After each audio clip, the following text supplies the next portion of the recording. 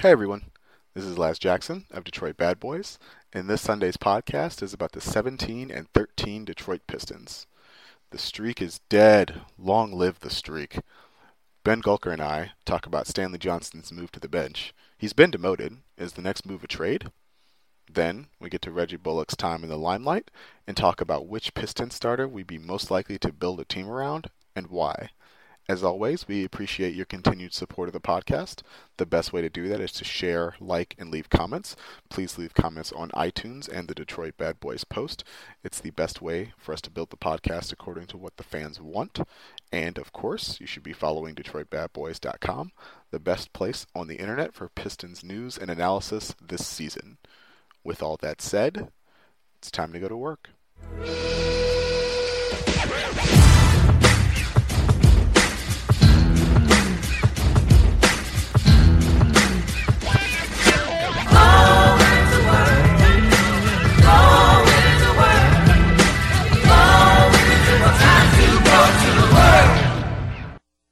Hey everybody, welcome to the Detroit Bad Boys podcast. I am your host, Lazarus Jackson. I am joined today by my usual co-host, Ben Gulker. Ben, how are you? Hey, I'm doing pretty good. The Pistons barely won a basketball game, but a win's a win. So yeah, Magic just about ruined the night for us, but held them off barely, just barely. End of the game. Just barely. The Pistons, they had a 24-point lead in the fourth quarter against the Orlando Magic on Sunday. They only managed to win the game by 4 points due to lackadaisical defense from the starters. Reggie Bullock had 20 points, though, so that was pretty cool. I definitely didn't see that coming. Reggie Bullock is, of course, a starter for the Pistons now that Stanley Johnson has been moved out of the starting lineup and onto the bench. I guess that's kind of the big news that's come out of this week is that Stanley is no longer starting for the Pistons. I actually wrote a piece on Saturday outlining a couple reasons why I think the Pistons should trade Stanley Johnson if they're not going to be able to utilize him correctly. And you wanted to talk to me a little bit about that. There was a lot of reaction to that piece. There was more than I was expecting. So yeah, what's up? I feel like we should. So Pistons fans seem, I would say, sort of just judging on the comments to that post, pretty attached to Stanley Johnson in a way that I was not anticipating. I don't know if you feel the same way after writing that, but I thought it was a strong argument. I had some thoughts just like generally, like if you take names and faces out of the equation and just look at a team like the Pistons, right? It probably going to win somewhere between 40 and 45 games. Probably going to put them in the bottom half of the playoff race. Don't have a ton of financial flexibility in the next year or two to make dramatic improvements. And they've got a guy who's not starting now, but who had started for the entire season, who was very clearly the weakest link. Like any scenario like that, forget it's the Pistons, forget it's Stanley Johnson.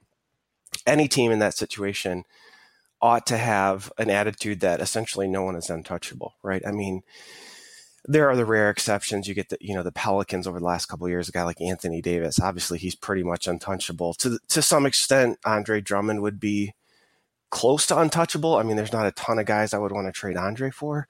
But, there was a pretty strong negative reaction to trading Stanley Johnson. And all I could think was the Pistons aren't that good.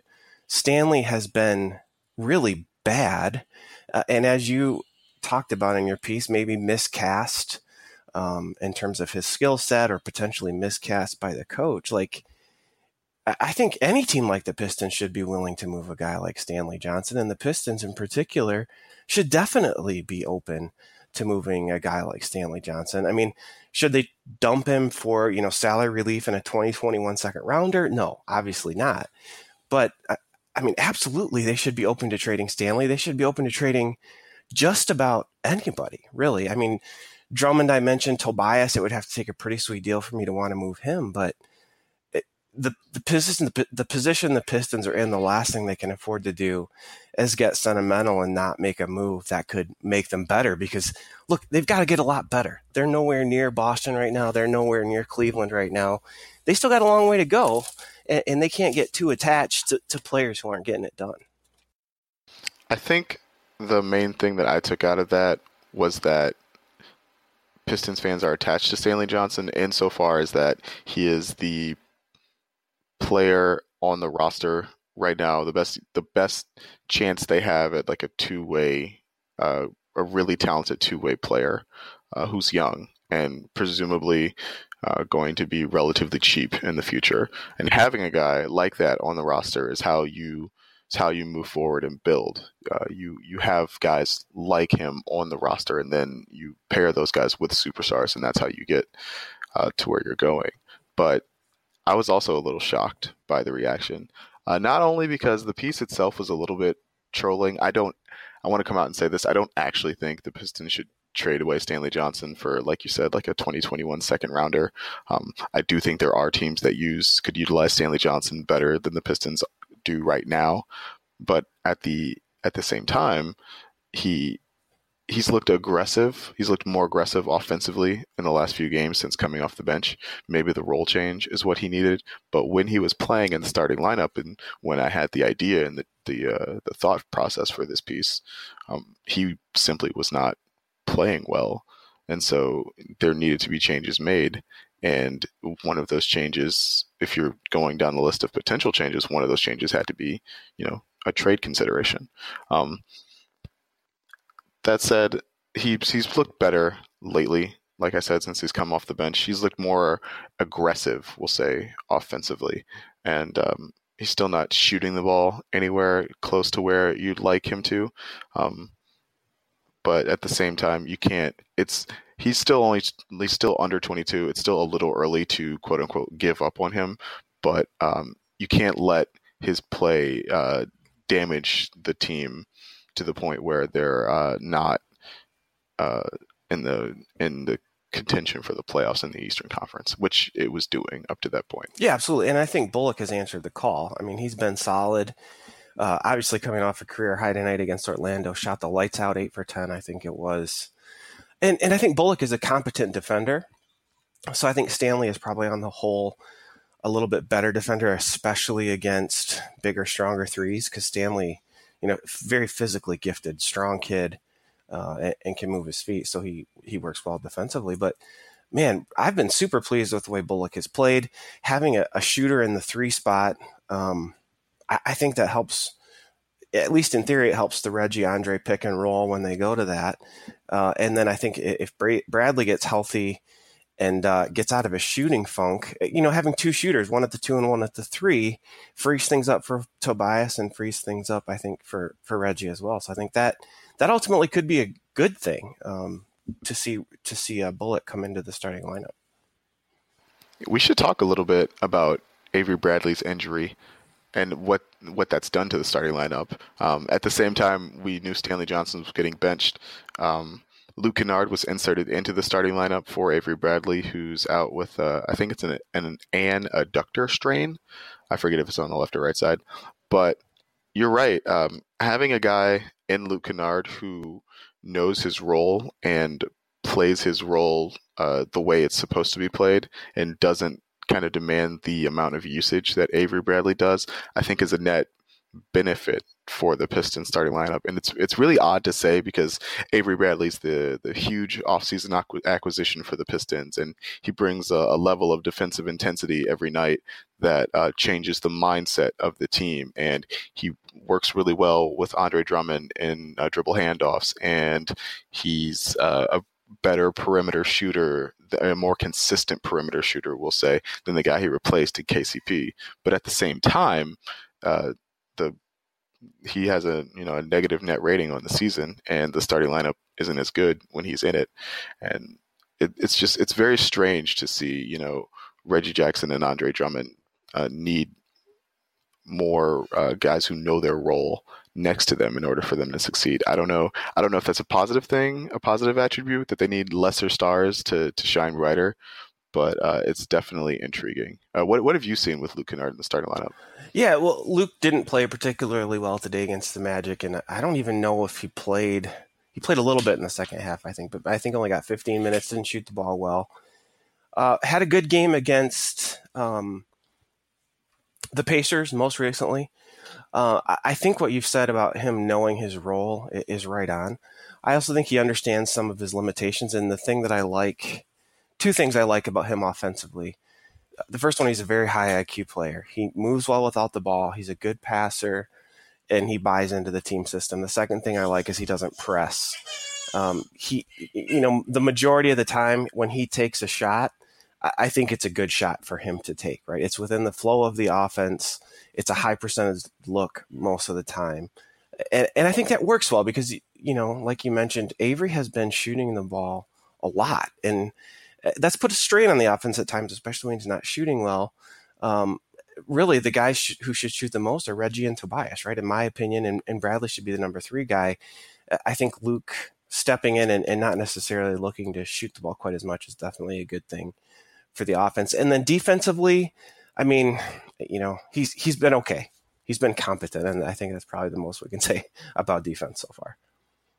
Yeah, I think the main attribute of putting Luke Kennard, in the starting lineup is that Stan doesn't like to close with Kennard, and so in the last 2 games where we've seen Kennard start, I believe Reggie Bullock and Stanley Johnson were at the 2 and the 3 in the Indiana game, and today Langston Galloway closed at the 2 in the Orlando game, and so that's kind of an issue, right? If you have enough confidence in the guy to start him, but not to let him finish games.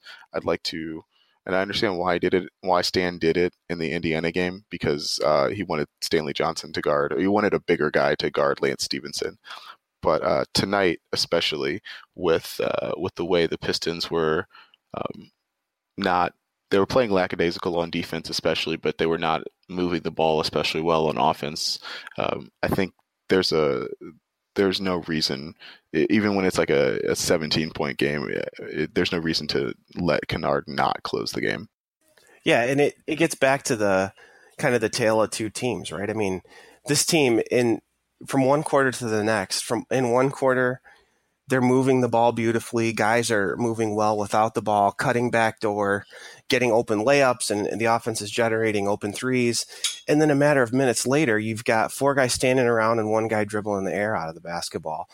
I would have liked to have seen Kennard get a little bit of look in the fourth quarter at some point, because I think, like I said, his instincts offensively are good. And I think his motion and him moving and passing and moving the ball could have helped. But, we keep talking about this every week, but the same thing keeps happening. When things get tough for the Pistons, they tend to default to this over dribble, everyone stand around mode, and it's just not working. Yeah.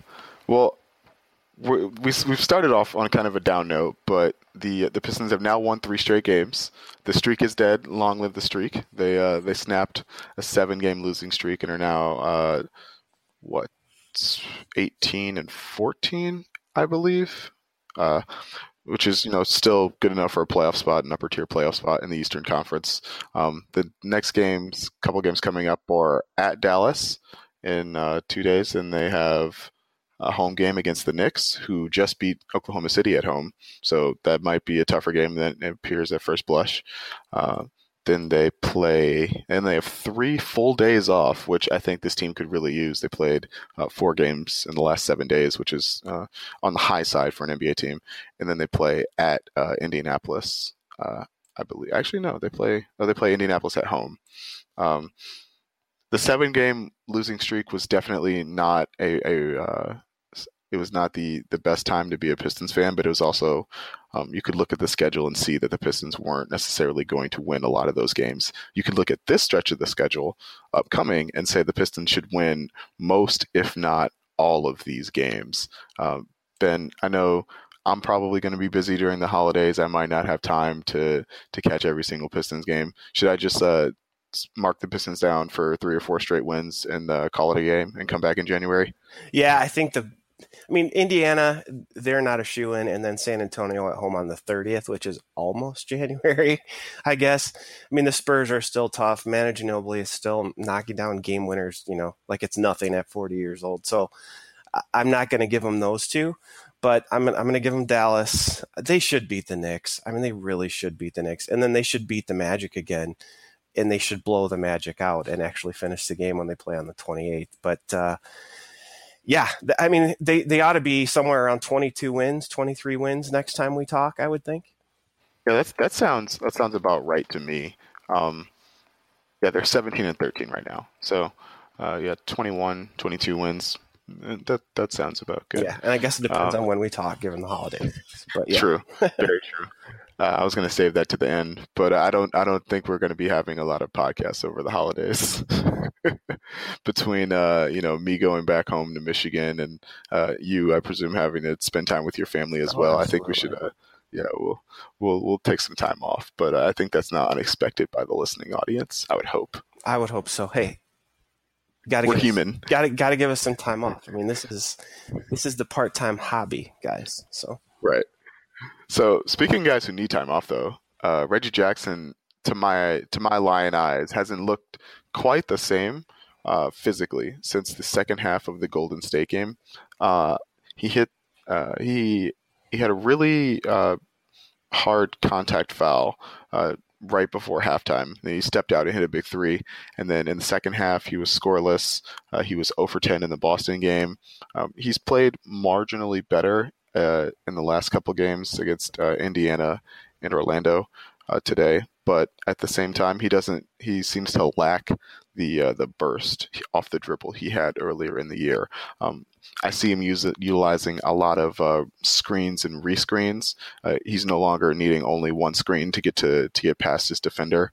I'm also, especially today, I noticed this. He's taking a lot more pull-up jumpers, which was the dead giveaway from last year that he was seeing ghosts. He felt like he couldn't get to the rim. Ben, am I seeing ghosts, or do you think how has Reggie Jackson kind of looked to you in the last couple games? no, I totally agree with you. This really jumped out to me at the Golden State game. I mentioned that I was lucky enough to go to that game, and he was so good in the first half of that game at dictating where he wanted to be on the basketball court, and then the second half he just disappeared. And I think you're right. Since then, it's been a bit hit and miss. And Reggie's conditioning has been a concern of mine for a couple years now. And like, you just look at him when he's playing for more than a couple minutes at a time, and he just looks exhausted. The pull-up jumper is an interesting observation. I'm going to have to look at that a little more closely, because I'm thinking of two possessions in the second half of tonight's game where he took two questionable jump shots. One in particular was kind of a step back three when he had a big man on him, and he had the baseline wide open. And I just thought, why in the world did he not attack the basket? It didn't occur to me that maybe fatigue is a problem. He didn't. At some point, Stan sort of played musical chairs between Reggie and Ish, given who was doing the silliest thing at any given time tonight. Ish with that terrible foul on DJ Augustin late and a 3-point shot.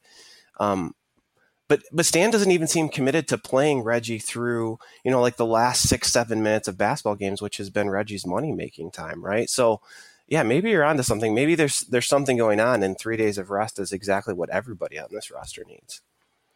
Yeah, I would just ask our listeners to keep an eye on it, see how many screens you think Reggie needs to get to the rim, see if he's, finishing at the rim like he had in the past. I will say, so the one thing that I noticed during the Indiana game was they ran a Galloway at point guard lineup for a semi-extended period of time, and that lineup was on fire offensively. That could have just been it was going up against the not super great Indiana Pacers bench, but at the same time, if there are times where Ish doesn't have it, or you need more shooters on the floor, I would be interested to see more Galloway at point guard. I know he's not actually a point guard, but in short 4 or 5 minute bursts, I think that could work. Well, and that was something I think when he was signed, the Pistons fans sort of expected that he might give Ish a little bit of a run for his money in certain lineups at backup point guard. So I think that's a smart observation. It definitely worked when Galloway was making everything in sight. Struggled a little bit tonight, but he's so streaky that, yeah, it absolutely could work, especially when he's got the deep ball falling, because he can shoot off the dribble. He's not just a spot-up guy, so that could potentially work. So I think we'll end with a Twitter question that was not actually posed to us, but one that I found intriguing. That Jake Chapman of he works for the Pistons. He does the Wired Pistons podcast. He does some post game stuff in Detroit. But he asked the other day, which Piston starter would you build a team around? Andre, Tobias, or Avery Bradley? Now, I have my answer, and Ben, I'm curious to hear yours. Man, that's a good question. So I would rule Avery Bradley out just without even hesitating. And it would be a philosophical decision between Tobias and Andre. I mean, there are certain like all-in-one box score stats that would say Drummond definitely, because his rebounding, and then this year the uptick in his true shooting percentage because of his increased free throw shooting and his ability to play at the end of games is really, really solid argument in his favor. But Tobias gives you so much more. I mean, obviously, in terms of offensive skill sets, in terms of mismatches, in terms of schemes you can run, and so on and so forth. So I would say, because of the way I sort of understand and think about basketball philosophically, I would probably choose Drummond. But if I were picking between Drummond on his big mega max contract and Tobias on his contract, I think you can make a pretty strong argument that if you had to start with the contracts as they are now, you could start with Tobias, because you've got way more flexibility to fill in the pieces around him than you would with Andre Drummond right now. But I mean, I think I like Andre. I think he's a very good basketball player. I think rebounding and passing are really important things, and he's doing both of those, especially rebounding. He's the best rebounder on the planet, and Tobias isn't the best anything on the planet, as skilled as he is. So I would lean Andre, but I would certainly hear people out who think Tobias should be that answer. What's your answer, Laz? So my answer is definitely Andre. If we can add everything you said. We can add that he's been an improved passer this year, which is a side of him that we had not seen in the past. And we can also add that he's improved defensively, and he's still only 24. Right. And so you can expect that there will be marginal improvements on the defensive end in the future. And that's why I think you have to take him. You summed up the case against Tobias pretty good. He's not the best in the world at anything. And so even as well as he's shooting the ball this year, he shouldn't be relied on to be the primary engine that drives an offense, which is what you're looking for out of a cornerstone player. And so I wouldn't select Tobias. It's interesting, though, because Jake Chapman actually selected Avery Bradley after being and he pointed out Avery Bradley's perimeter shooting, and basically the crux of his argument was that point guard defense is so vital in today's NBA that having a guy that can lock down point guards on your basketball team is more important than the above average but not superstar level offense of Tobias Harris, and more and less limiting than Andre's defense. And I thought that was an interesting argument, but I think a lot of people would disagree with him on that front. But it was just a nice thought exercise, and I'm glad I got to share that with you, Ben.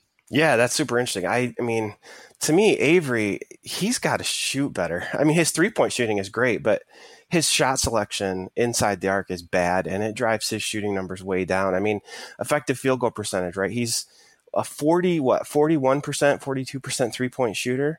In spite of that fact, he's 10th out of 14 in effective field goal percentage for the Pistons this season, which is kind of shocking. I mean, you think a guy who's shooting 42% from deep would have a lot higher effective field goal percentage, but he just doesn't, because he takes a lot of twos, and a lot of them aren't very good shots.